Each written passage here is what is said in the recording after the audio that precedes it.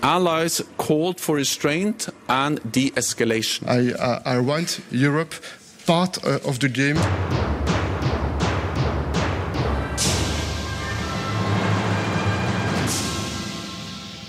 Het nieuwe jaar is nog geen 2 weken oud en we hebben al een knotsgekke Europa-mania voor u. Waarin Viktor Orbán in gevecht gaat met eekhoorntjes. Lepelbuiger Uri Geller meldt zich aan om voor de Britse regering te gaan werken. En de voorzitter van de Europese Raad, Charles Michel, die besloot om een turtleneck aan te trekken in het land waar ze ooit de stropdas hebben uitgevonden. Maar eerst de serieuze zaken, want in de geopolitieke disco staat Europa naast de dansvloer. Niemand wil met haar dansen. Ik ben Jesse Pinser en ik ben de Europa-verslaggever voor BNR Nieuwsradio. En ik ben André Hekking, ik ben Europa-verslaggever voor het Financieel Dagblad. Donald Trump die heeft een Iraanse generaal laten liquideren. Iran heeft raketten afgeschoten op Amerikaanse militairen in Irak, zonder dat daar slachtoffers bij vielen.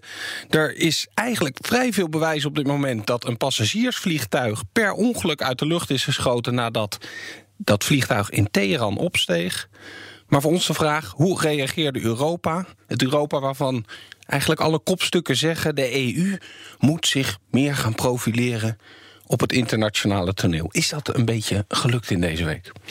Ja, misschien was het eigenlijk heel oneerlijk om zo vroeg in het jaar al gelijk zoiets groots te doen. Hè. Dat Trump had eigenlijk wat dat betreft misschien beter kunnen wachten. Hè, want de nieuwe Europese Commissie wil een geopolitieke commissie worden.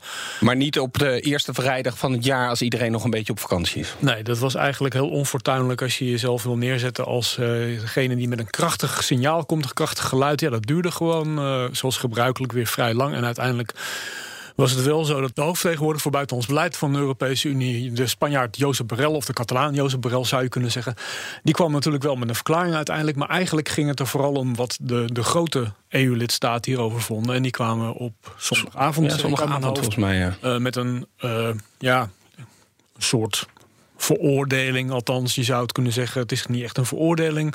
Het was geen veroordeling richting Amerika als het om die liquidatie. Het was echt toch wel een veroordeling die vooral naar Teheran wees, toch? Ja, dat klopt. Het was een veroordeling van Teheran. Impliciet stond erin dat ze alle partijen opriepen om normaal te doen, zeg ik even mijn eigen woorden. Ja, en het kernwoord was dan wel de-escaleren. Ik weet niet hoe vaak ik dat voorbij heb horen komen in de afgelopen week. Allies called for restraint and de-escalation. And the use of weapons must stop now to give space to dialogue. De eerste was trouwens nog Charles Michel. Dit was de enige die wel vrij snel reageerde met een verder ook niet al te veelzeggende reactie. Even die grote landen die dan op zondag gereageerd hebben, dan hebben we het dus over Duitsland, Frankrijk en Groot-Brittannië, ondanks de aanstaande Brexit. Klopt. Maar je moet ook niet vergeten dat die 3 landen die we nu bespreken, dat die ook mede-ondertekenaars zijn van het nucleaire akkoord met Iran. Vandaar dat zij ook gewoon, denk ik, extra belang of extra prominentie hebben in dit hele debat en ook extra snel moeten laten zien wat zij hiervan vinden. Ja, dat zijn een beetje de 2 onderwerpen waar ze vanuit Brussel, zeg ik maar even gemakshalve, zich druk over maken, is inderdaad die Iran-deal en de anti-IS-coalitie die daar in Irak zit, of die niet bedreigd werd door al het geopolitieke geweld wat zich afspeelde. Klopt, ja. Even Michel, om daar dan op terug te komen. Die was de eerste die reageerde, maar tot op de dag van gisteren bleef hij reageren. Was hij in Kroatië, waar we later nog op terug gaan komen. Weet je, en dan geeft hij eigenlijk ook wel gewoon toe dat Europa een beetje machteloos staat en dat moet gaan veranderen. Hij zegt het niet met zoveel woorden, maar het komt er wel een beetje op neer. Because I think it is very important for the European Union not only to observe what the others would decide for us, but it's important for the European Union to be actor, to be a player, and to promote and to defend our interests, the stability, the security, to prevent more difficulties, to prevent more conflicts is key for our own stability, for our own security, for our own prosperity. It is a strong commitment. I want Europe part of the game. I want Europe more involved. Het is altijd een interessante discussie bij elk groot internationaal event of ramp, plotseling agressiedaad waar mensen naar Europa kijken om van wat vindt Europa daarvan? Waarschuwt Europa voor de laatste maal? Dan krijg je uiteindelijk altijd een soort rituele dans waarin het gebrek aan krachtige statements en snel optreden enzovoort. Als dat eenmaal wordt vastgesteld, dan gaan mensen vervolgens zeggen van ze kunnen nog steeds geen geopolitieke vuist maken. Het zijn nog steeds ernstig verdeeld. Het grappige is dat die discussie binnen Europa over een sterk geopolitiek geluid natuurlijk wel degelijk speelt. Er speelt een discussie over bijvoorbeeld het opgeven van veto's bij bepaalde buitenlandse besluiten. Vorig jaar had je bijvoorbeeld de pijnlijke situatie dat in Venezuela de oppositie hard werd aangepakt. Daar wilde Europa zich krachtig tegen uitspreken. Venezuela voor de laatste maal waarschuwen.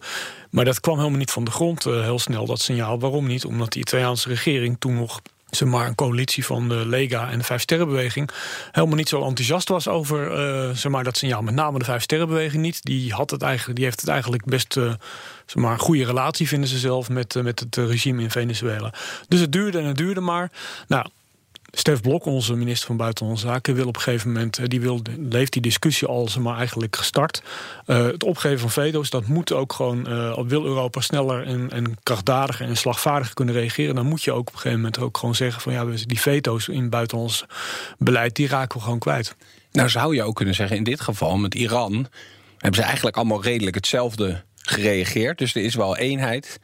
Alleen is de EU vrij machteloos. Ze hebben niet zoveel in de melk te brokkelen gehad in ieder geval in dit conflict.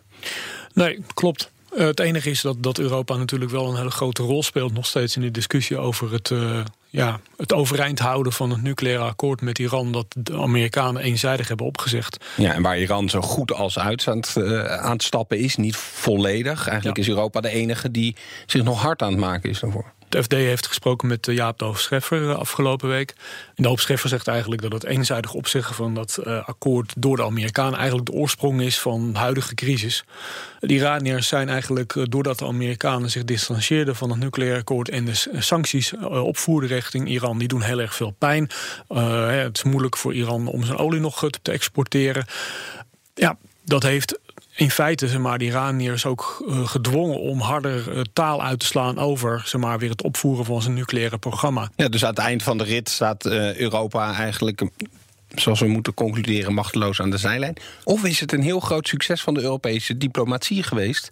Want de Amerikaanse president, Donald Trump, die heeft eigenlijk deze week laten weten van I'm pleased to inform you, the American people should be extremely grateful and happy. No Americans were harmed in last night's attack by the Iranian regime.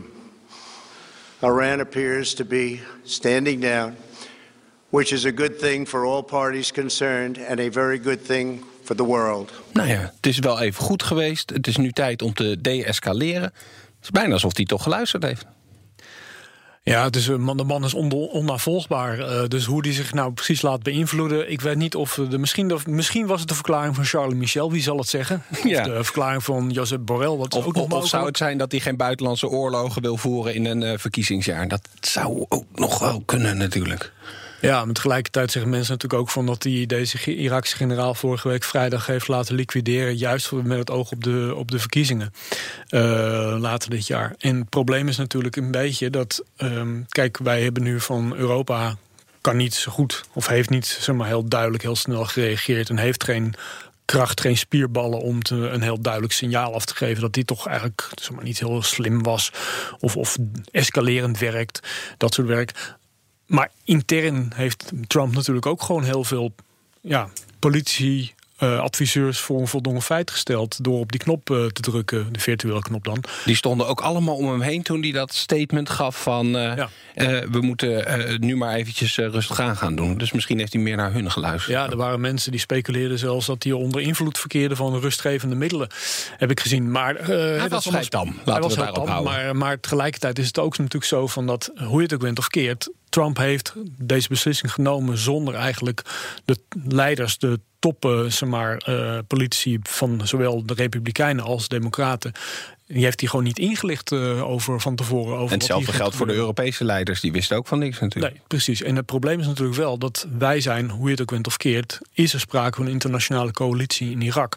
Waarbij de Italianen bijvoorbeeld een redelijk groot aantal mensen nog steeds hebben rondlopen in Irak. De Britten zitten daar met honderden mensen. Ja, het is gewoon heel verdrietig en slecht voor bondgenootschap. Een fascinerende eindconclusie ook van Trump. Het is nu tijd dat de NAVO maar meer gaat doen. Weet je, dus hij doet iets zonder zijn bondgenoten er iets over te vertellen. En vervolgens, als alle scherven een beetje op de grond liggen, zegt hij, ja, eigenlijk is het ook ons probleem niet. Gaan jullie het maar weer aan elkaar lijmen. Ja, daar geldt voor dat het onbegrijpelijk is dat u überhaupt het woord NAVO noemt. Want het is natuurlijk evident dat er geen enkele NAVO-lidstaat echt heel actief wil zijn in dat land. De Britten zijn al wel actief. Wij zijn er natuurlijk zomaar met een trainingsmissie actief.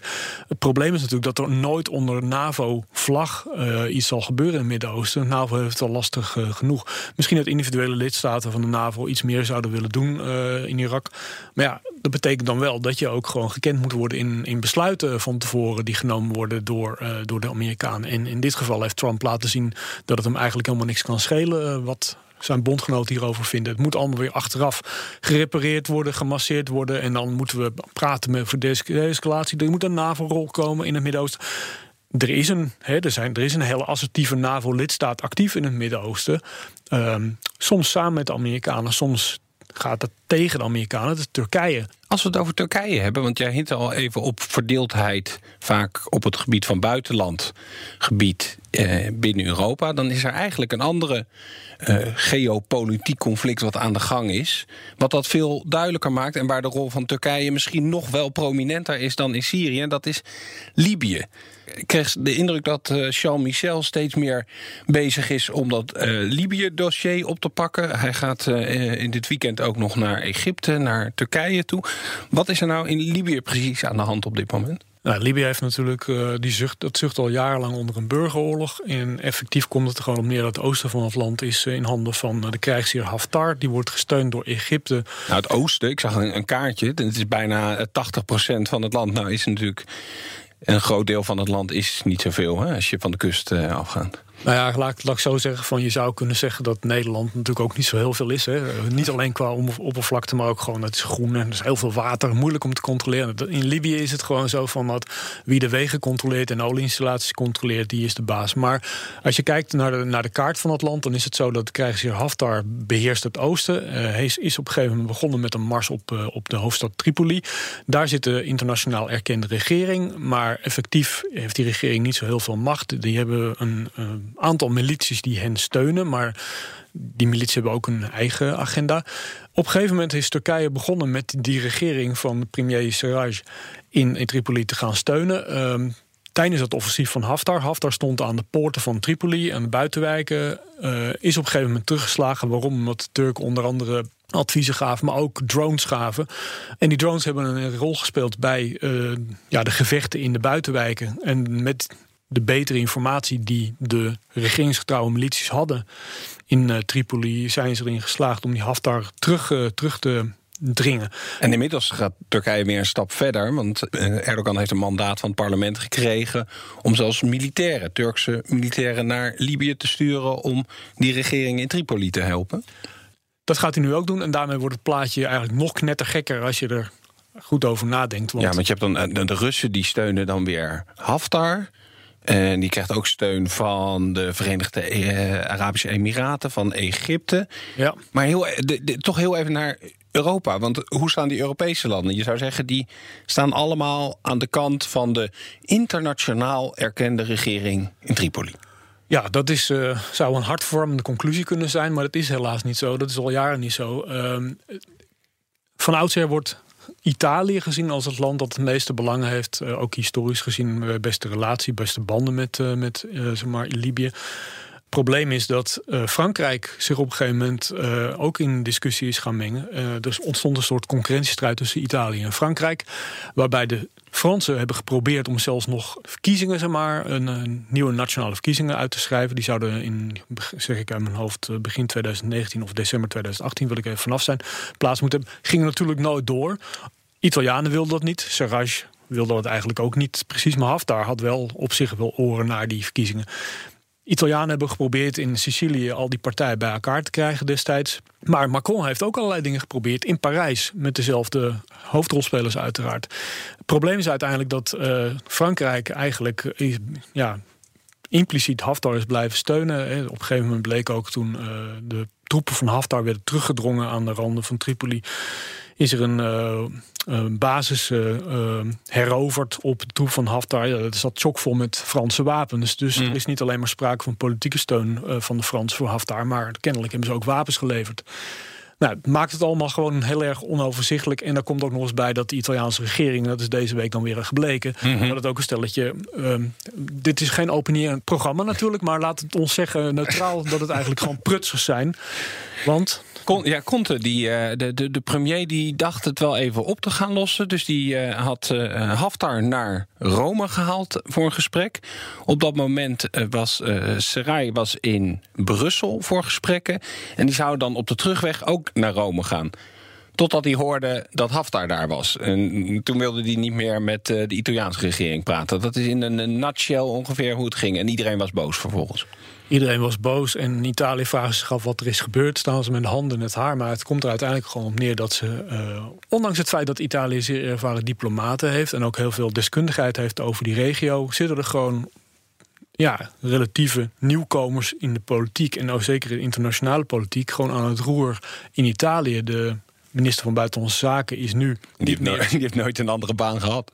Nee, die heeft nooit een andere baan gehad. Die partijleider van de 5 sterren. Partijleider van de 5 sterren, Luigi Di Maggio. Nou ja, misschien hij heeft nog, volgens mij ook nog een soort studentenvakbond bestuursverantwoordelijkheid. Ja, laten we dat niet onderschatten inderdaad. Nee, dus ik ben niet helemaal op de hoogte van de verhoudingen binnen universiteiten in Italië of zo. Maar ik denk dat de situatie in Libië toch iets moeilijker ligt, doorgaans. Ja, want laten we hem nog eventjes extra moeilijk maken. Je hint al eventjes op olievoorraden, waar dus ook weer Italiaanse en Franse bedrijven een rol spelen.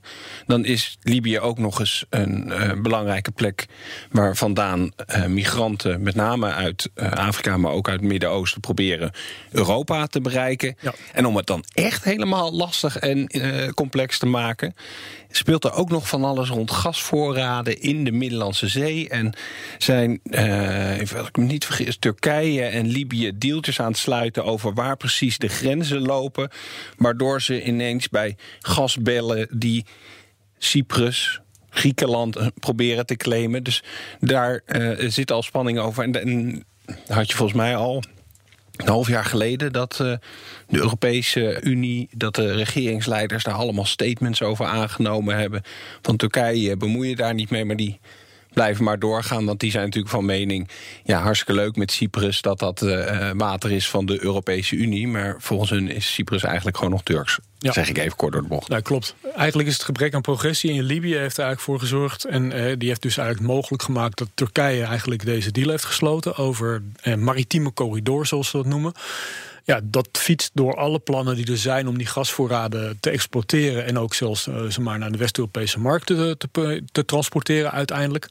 Eigenlijk komt het er gewoon op neer van dat we naar een dossier kijken waar we de komende 10 jaar vermoedelijk nog enorme hoofdpijn van gaan krijgen. Want die Turken zitten nu in Tripoli en die hebben een deal met die regering. Ja, wie gaat uiteindelijk, dit wordt, het was al een frozen conflict, maar ja. Nou, Charles Michel heeft natuurlijk gewoon opgeroepen om een staakt het vuren. Ja. En dat kwam, toen was het volgens mij een half uur later dat Poetin en Erdogan, dat die ontmoeten elkaar, die dat ook opperden. Weet je, dus dan kunnen we weer heel optimistisch denken, iedereen luistert naar Europa, maar het was toch meer van, wacht eventjes, wij bepalen wel wat hier gebeurt. Uiteindelijk gaat er niks terechtkomen van dat staakt het vuren, omdat Haftar, dus die krijgsheer in Libië, al heeft gezegd, ga ik niet aan meedoen. Precies, dus als jij zegt van weet je, als de Europeanen hier zijn geopolitiek zwak, want niemand luistert naar ze als ze wat zeggen, dat geldt dus ook voor Erdogan en Poetin in dit geval. Dus we moeten, als we de lichten toch maar eens uit gaan doen in deze geopolitieke disco, misschien concluderen dat de geopolitieke commissie op dit moment vooral aan invloed op het internationale toneel aan het verliezen is. Maar ja, laat ik zo zeggen, soms moet je gewoon eerst eventjes iets kleiner worden om later vervolgens een enorme comeback te maken en gewoon de grote vredestichter te zijn. Want, misschien is het nog wel leuk om te zeggen, uiteindelijk komt het er gewoon op neer dat als je kijkt naar dat hele Midden-Oosten, Libië, Syrië, Irak, Iran, dat iedereen die daarin meespeelt en meedoet, die heeft op elk dossier dat er lokaal speelt weer andere belangen. Nu is het zo dat Turkije in Rusland verschillende partijen steunen in Libië. Dus in Libië zijn ze eigenlijk elkaars tegenstander, alhoewel ze dan vroegen om een gezamenlijke staakt het vuren. Ze werken nauw samen in Noord-Syrië bijvoorbeeld. En Turkije heeft ook een omstreden raketsysteem gekocht van de Russen. Dus daar zijn ze weer bondgenoten van elkaar. Nou, en zo kun je voor iedereen in die hele regio... Dus een echte geopolitieke commissie die weet precies waar die belangen tegen elkaar ingaan en weet dat tegen elkaar uit te spelen. Maar dat hebben we nog niet gezien in de afgelopen week, 2 weken in ieder geval. Nee, daar moeten ze denk ik nog een paar maanden voor risken om te begrijpen van wat ze nou het beste kunnen doen. Parliament that is paralyzed, blocked, generally incapable of digestive function as an anaconda that has swallowed a tapir. Terwijl het Verenigd Koninkrijk rustig richting een vertrek uit de EU tuft, is de topadviseur van Boris Johnson op zoek naar misfits en weirdo's die de regering moeten gaan helpen. En een jaren 70 icoon met een paranormale gave om lepels te buigen, Uri Geller, heeft zijn vinger opgestoken. Ja, de Brexit-gekte gaat in 2020 gewoon door waar het mee bezig was. Dus is het tijd voor Connor Klerks. Connor, 1 momentje voordat we naar Uri gaan. We hoorden net de anaconda. Boris Johnson die het had over het parlement is een anaconda die geen voedsel kan verteren. Dat kunnen ze nu wel, want je zou het bijna vergeten, maar het Brexit-akkoord is gewoon aangenomen deze week. Ja, grappig hè. Eigenlijk als dit een paar maanden geleden was gebeurd, was het echt giga-nieuws geweest. Maar nu is het een soort van haast onopgemerkt. Is het gewoon zo in de achtergrond voorbij. Schouders ophalen en verder. Ik niet eens een push van de Guardian kreeg hierover. Maar inderdaad, er is, het Brexit-akkoord is gewoon door het parlement. Dus het lijkt erop dat het gaat gebeuren. Nou, fijn dat we daar verder niet veel woorden aan vuil hoeven te maken. Want dan kunnen we door naar die lepelbuiger. Would you welcome, please, Uri Geller. Hoe zou in de Queen's name een Israëlische goochelaar als Uri Geller de Britse regering moeten gaan helpen? Nou, ja, ik denk dat een stukje context daarbij wel belangrijk is. Want inderdaad, je zei het net al, hè, Dominic Cummings, de grote strateeg, de architect achter de Vote Leave-campagne. En ook de man achter het electorale gewin van Boris Johnson nu. Ja, die zoekt weirdo's en misfits. En de meest opmerkelijke sollicitant... Maar waarom heeft hij weirdo's en misfits nodig? Ja, dat is het is een beetje een vreemde man, hè, onze Dom. En onze Dom die heeft bedacht dat de civil service, dus eigenlijk alle ambtenaren in Groot-Brittannië, dat die hele bende, dat het gewoon ingeslapen is, ingedut en dat het niet werkt. En het laatste waar hij zegt dat zij behoefte aan hebben, is nog meer mensen van Oxford en Cambridge. Dus hij wil hele rare mensen, aparte mensen die er niet tussen passen, die misschien niet eens gestudeerd hebben, maar die dan wel met een radicaal andere blik kunnen kijken naar de problemen die er liggen voor de Britse regering. En dat denken aan natuurlijk hoe ze met de EU omgaan. Maar ook, hij zegt ook, we moeten kijken hoe gaan we nou met Poetin om en dat soort dingen. En er is zelfs plek voor een persoonlijke assistent. Die moet dan wel 21 zijn en liefst geen vriendje of vriendinnetje hebben. Want date nights zitten er volgens Dominic Cummings niet meer in als je voor hem werkt. En de meeste weekenden ben je ook kwijt. Maar daar komen dus vanzelfsprekend natuurlijk wel een aantal sollicitanten op af. En de meest opmerkelijke is Israëlische lepelbuiger Uri Geller. En dan denk je misschien, wat heeft hij te bieden voor de Britse overheid? Maar naast lepels buigen blijkt hij ook een soort van telekinetische James Bond te zijn, naar eigen zeggen. Hij zou, zegt hij, meegewerkt hebben aan Operation Desert Storm. En hij zou geheime tunnels in Noord-Korea hebben ontdekt. En hij zou zelfs harde schijven die op weg waren naar Moskou van afstanden met zijn gedachten hebben gewist. Dus hij wordt een soort hele speciale James Bond of zo moet hij dan worden in het team van Boris Johnson of zo. Ja, hij gelooft wel dat zijn telekinetische gaven wel van waarde kunnen zijn voor allerlei politieke campagnes en andere espionage en dat soort dingen. Ja, want als ik me niet vergis, claimt hij ook dat hij Boris Johnson aan de verkiezingsoverwinning heeft geholpen. Ja, en daar wordt het een beetje vaag, want ik weet niet zeker welke... Hij waait een beetje met alle winden mee en hij is ook niet altijd even succesvol. Hij is net zo flexibel als die lepels van hem waarschijnlijk. Ja, precies, ja. Hij had in maart heeft hij nog geprobeerd om de Brexit tegen te houden. Ja, nou, dat is blijkbaar niet gelukt. Dus ik weet niet in hoeverre Dominic Cummings hierop zit te wachten, maar het lijkt me dan wel weer... het is wel een man die ons graag verrast, hè, Cummings. Dus misschien wordt hij gewoon gepresenteerd als nieuwe campagneleider. Het lijkt me eigenlijk wel mooi. Heeft de Britse pers al ontdekt dat Uri Geller een van de belangrijkste critici is van de EU-richtlijn voor de soliditeit van vork en lepels, die Directive 347/12. Er is een aparte directive voor messen overigens, hè?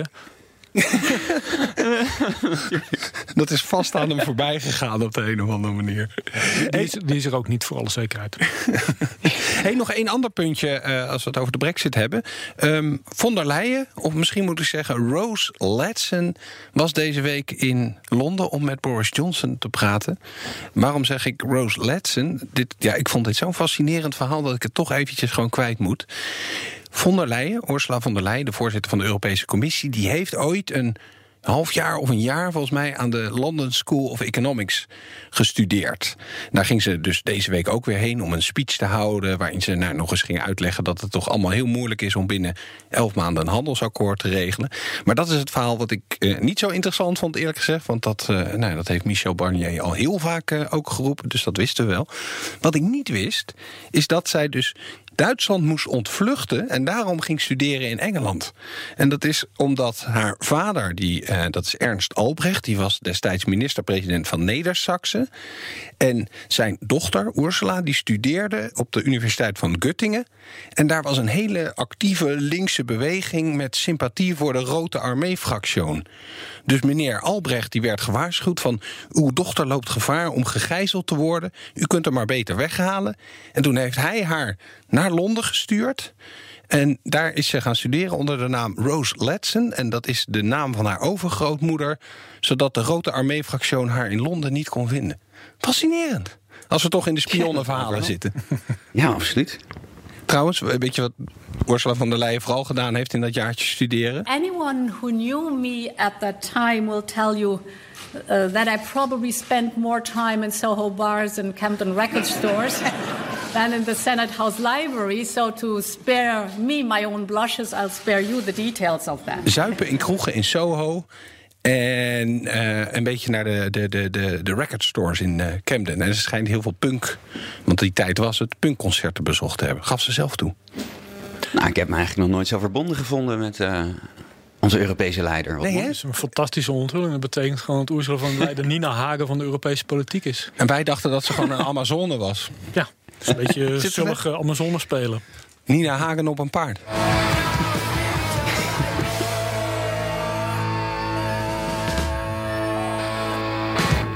Europa loopt leeg. Of in ieder geval Kroatië krimpt. Ieder jaar verdwijnt er een klein stadje met zo'n 15.000 inwoners uit Kroatië. Althans, dat is de waarschuwing die komt van premier Plenković.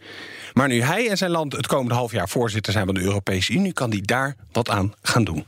Wat is er precies aan de hand in Kroatië en waarom is er een klein stadje ieder jaar dat vertrekt? Nou ja, kijk, Kroatië heeft net zoals allerlei andere landen in Midden- en Oost-Europa gemerkt wat het effect van toetreding tot de EU is. Doordat er vrijheid van persoonlijkverkeer is, kunnen Kroaten veel makkelijker in het buitenland gaan werken. En wat doen ze dan? Dan gaan ze in het buitenland werken, want daar liggen de lonen hoger. Zijn mogelijk ook meer mogelijkheden als je bijvoorbeeld wil ontwikkelen en wil bijscholen. In Kroatië liggen gewoon minder kansen. En ja, het is eigenlijk een bijna logisch gevolg van de toetreding van Kroatië tot de EU. Ja, en Nederland hield dat nog een tijdje tegen bij Kroatië. Ja. Maar ook sinds volgens mij juli 2018 hoef je geen speciale papieren meer te hebben als Kroaat als je in Nederland aan de slag wil. Dus dat kan ook. En dan moet je dan eigenlijk ook nog even koppelen aan de vergrijzing misschien die we sowieso hebben. Want ik heb hier wat cijfers van Eurostat. Ze zijn een halfjaartje oud, maar dan hebben ze, zeg even grofweg 2018, 2019 vergeleken hoe het dan zit met die krimp in bepaalde landen. En dan zie je inderdaad dat Kroatië een van de landen is waar de bevolking steeds kleiner wordt. Met pak een beetje 7,4% is het? Nee, 7,1%. In Letland is het nog erger. Andere landen die onderaan dat lijstje staan: Bulgarije, Roemenië, Litouwen. Italië trouwens, krimpt ook een beetje. Ja. Maar goed, dat zei je al. In die regio zit het. En eigenlijk gaan er ook in de rest van Europa, als je het over het geheel neemt, meer mensen dood uiteindelijk dan dat erbij komen. Maar per saldo is het dan nog steeds positief. Tenminste, de groei is positief omdat er migranten naartoe komen. En die migranten gaan dan weer niet naar Kroatië. Nee, precies. Kijk, dan willen ze toch ook niet? Plenković, nee, precies. Die niet zo. Nou. Ze slaan ze werkelijk Bosnië weer in als er migranten de Balkanroute proberen. Ja. De HDZ, de partij van premier Plenković, staat ook niet bekend maar als heel erg liberaal. Het is een rechtsnationalistische partij. Maar Plenković heeft hier natuurlijk wel gewoon een thema te pakken dat in heel Europa inderdaad, zoals je al schetste, enorm speelt. Je noemde Bulgarije. Toen de muur viel waren 9 miljoen Bulgaren. Nu zijn er nog 7 miljoen in Bulgarije. Bijvoorbeeld 2 miljoen mensen eigenlijk verloren in relatief korte tijd. Als je maar in Oost-Europa gaat praten, dan is het niet alleen maar dat Polen allemaal massaal gewoon in Engeland of bij ons of in Duitsland. Dat is trouwens wel het enige land, of niet het enige land, maar waar ze het probleem feitelijk oplossen met migratie. Ja. Niet van buiten, al te ver buiten Europa, sterker nog van binnen Europa, maar dat zijn die pak een beetje miljoen, soms hoor je 2 miljoen Oekraïners die in Polen werken. Ja, klopt. Maar het probleem is uiteindelijk wel dat je ziet niet alleen een brain drain van hoogopgeleide jonge Polen, Hongaren, Slowaken, Bulgaren, Roemenen. Je ziet ook gewoon middengroepen, mensen die heel lang in de bouw hebben gewerkt of zoiets bijvoorbeeld.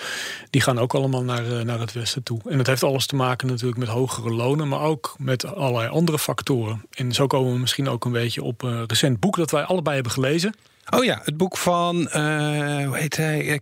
Krastev. Ja, Ivan Krastev en Stephen Holmes. Ja, dat is, de eerste is een Bulgaarse politicoloog en de tweede is een Amerikaanse professor. Ja, precies. Falend licht hoe het Westen de Koude Oorlog won, maar de vrede verloor. Nou, het gaat natuurlijk over de animositeit die wij tegenwoordig voelen als West-Europese democraten ten opzichte van autocraten in Midden- en Oost-Europa.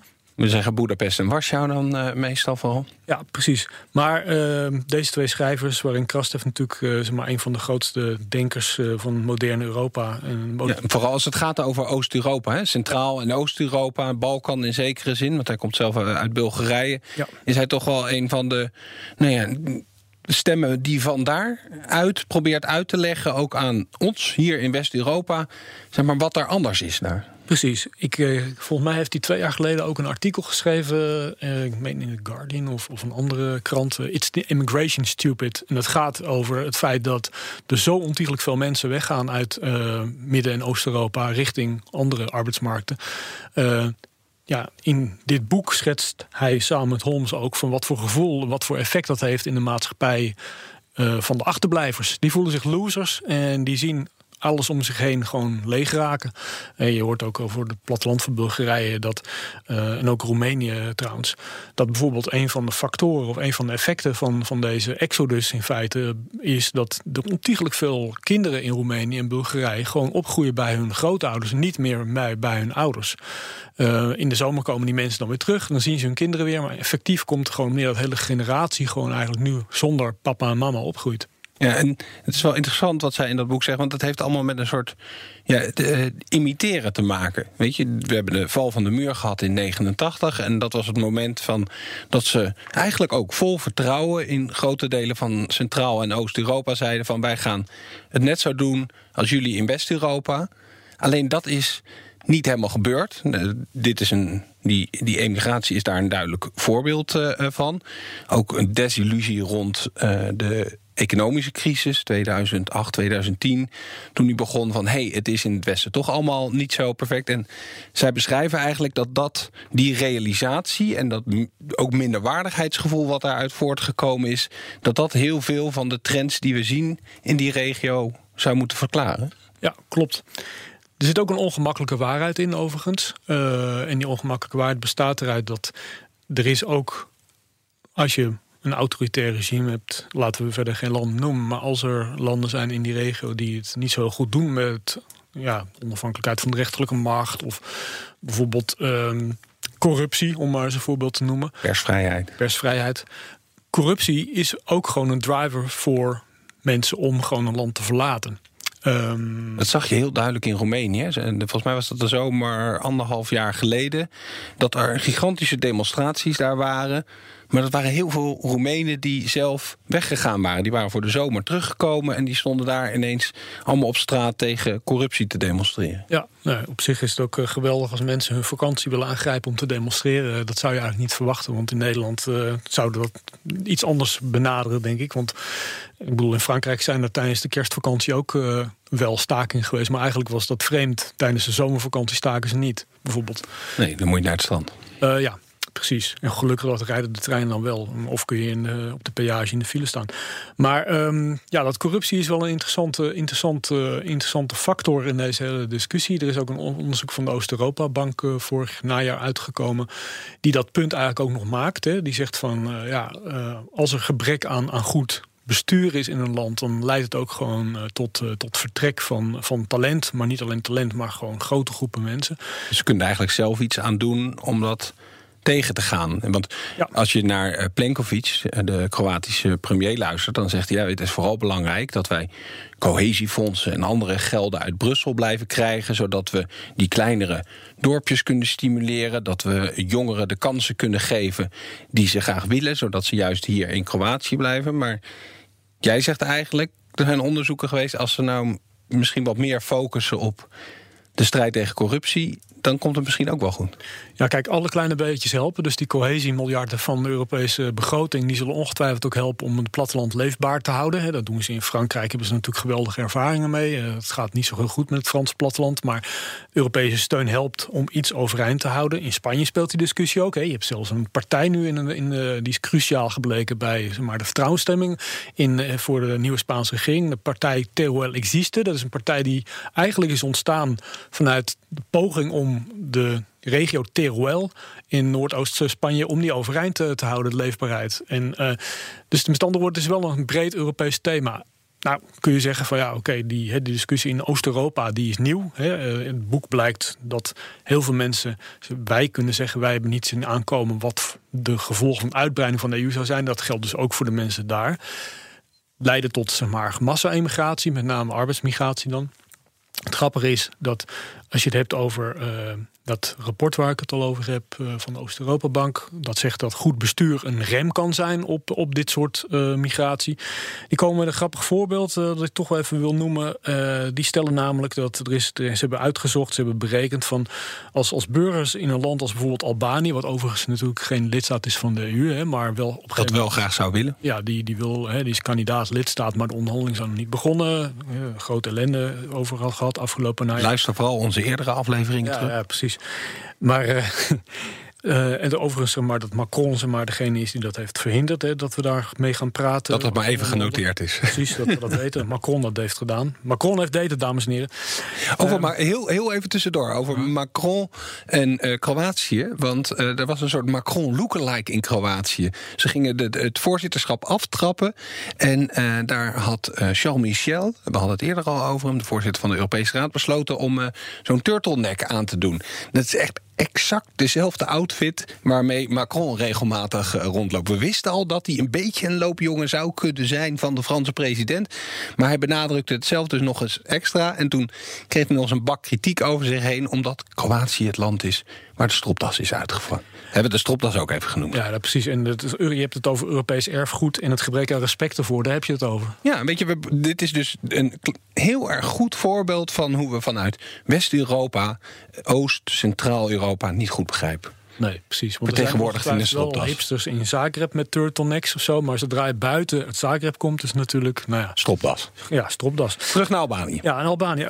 De Oost-Europa-rapport, of Oost-Europa-bankrapport, dat zegt dus dat als burgers in een land als Albanië het idee zouden krijgen en geloven dat hun regering in staat is en ook echt wil of echt krachtdadig de corruptie gaat bestrijden, dan zouden ze dus niet gaan. Het zou dezelfde impact hebben, zegt de Oost-Europa-bank in deze notitie, als dat je de lonen met $400 per maand zou verhogen. Dat is in Albanië meer dan een verdubbeling waarschijnlijk. Ja, ik heb geen idee wat ze momenteel doen op dat vlak, maar ik denk dat je zomaar gelijk kan hebben.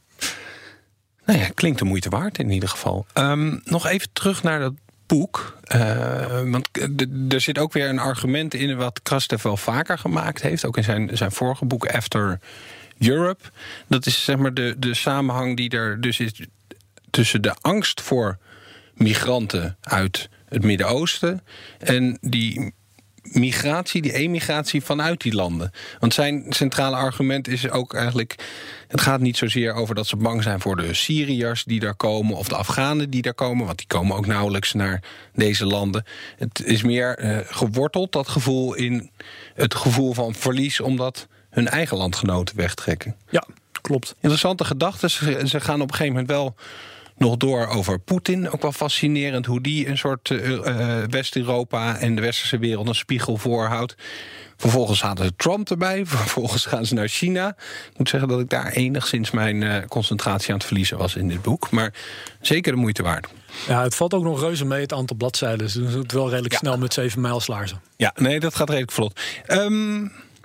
We hebben hem niet echt genoemd nu, maar dit ging natuurlijk ook even over Orbán. Die heeft zijn jaarlijkse persconferentie gegeven deze week. The European People's Party is shrinking. Losing influence, losing positions, losing seats and getting weaker and weaker. And the reason of that is that the direction what we are doing and following is bad. En die heeft een andere oplossing. Die zegt gewoon, we hebben fertility banks nodig. We hebben hoe noemen we dat in goed Nederlands? Banken? Nee, vruchtbaarheidsinstellingen. Nou ja, goed. Ja, u snapt waar we ongeveer heen willen. Ja. Goed, er is dus maar niet alleen maar geld helpt, zaad helpt ook. Ja, zaad helpt ook. En eicellen. So we have to concentrate our sources. En dan had ik nog iets beloofd, volgens mij helemaal aan het begin, over Orbán en eekhoorns. Dat moet ik dan misschien toch nog eventjes uitleggen. Belofte maakt schuld tenslotte. Die persconferentie, hij praat niet zo vaak met de pers, Orbán. Nu deed hij het 2,5 uur lang, dus hij neemt dan 1 keer per jaar wel echt de tijd ervoor. Dat is toch een klein compliment waard. En hij had er zin in, want 's ochtends zette hij al op Facebook van, nou, kom maar op, ik ga de strijd aan met de eekhoorns. En ik was echt, ik denk, waar heeft die man in godsnaam het over? Dus een beetje doorgezocht en uiteindelijk zag ik een Hongaarse journaliste van Index, vrij onafhankelijke journalisten, die dat even in context voor mij wisten te plaatsen. Het was waarschijnlijk een referentie naar Annie Hall, de film van Woody Allen. Maar inderdaad een scène, ik ben terug gaan zoeken, in zit dat een van de karakters zegt, als ik dood zou gaan, dan wil ik verslonden worden door wilde dieren. En Woody Allen die staat daar dan naast een beetje, je wordt verslonden door eekhoorns. When I think of dying, you know how I'd like to die? No, how? I'd like to get torn apart by wild animals. Heavy, eaten by some squirrels. Dus ik denk dat Viktor Orbán probeert uit te leggen dat wij, journalisten, geen wilde dieren zijn, maar eigenlijk een beetje tamme eekhoorntjes. Ja. Hij heeft eigenlijk een soort knabbel- en babbel-sticker probeert hij op te plakken. Nee, ik vind het wel mooi. Dan zijn wij knabbel en babbel voor Viktor. Wat ik wel een beetje jammer vond, is dat dan sommige eekhoorns niet welkom waren bij die persconferentie. Want kritische Hongaarse media die werden gewoon geweerd daar. Ja, all squirrels are equal, but some are more equal than others. Precies, en sommige knabbels en babbels die hebben gewoon wat scherpere tanden en dan andere. Alle Menschen werden Brüder und ein sanfter Flügelweib.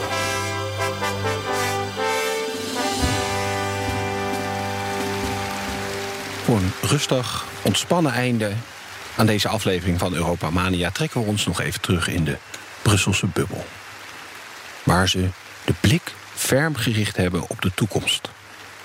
Het gaat daar namelijk over de Conference on the Future of Europe. En in die Brusselse bubbel zit Matthijs Schiffers en hij is de correspondent voor het Financieel Dagblad daar.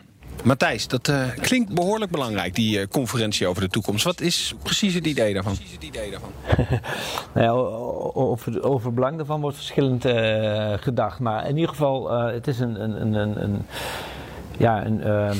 poging van de instituten van de Europese Unie en dan met name van het Europees Parlement om weer de brug met de burger te slaan. Ik mag meepraten. Ja, precies. Jullie mogen ook meepraten als je geluk hebt. Het democratische gehalte binnen de Europese Unie moet omhoog.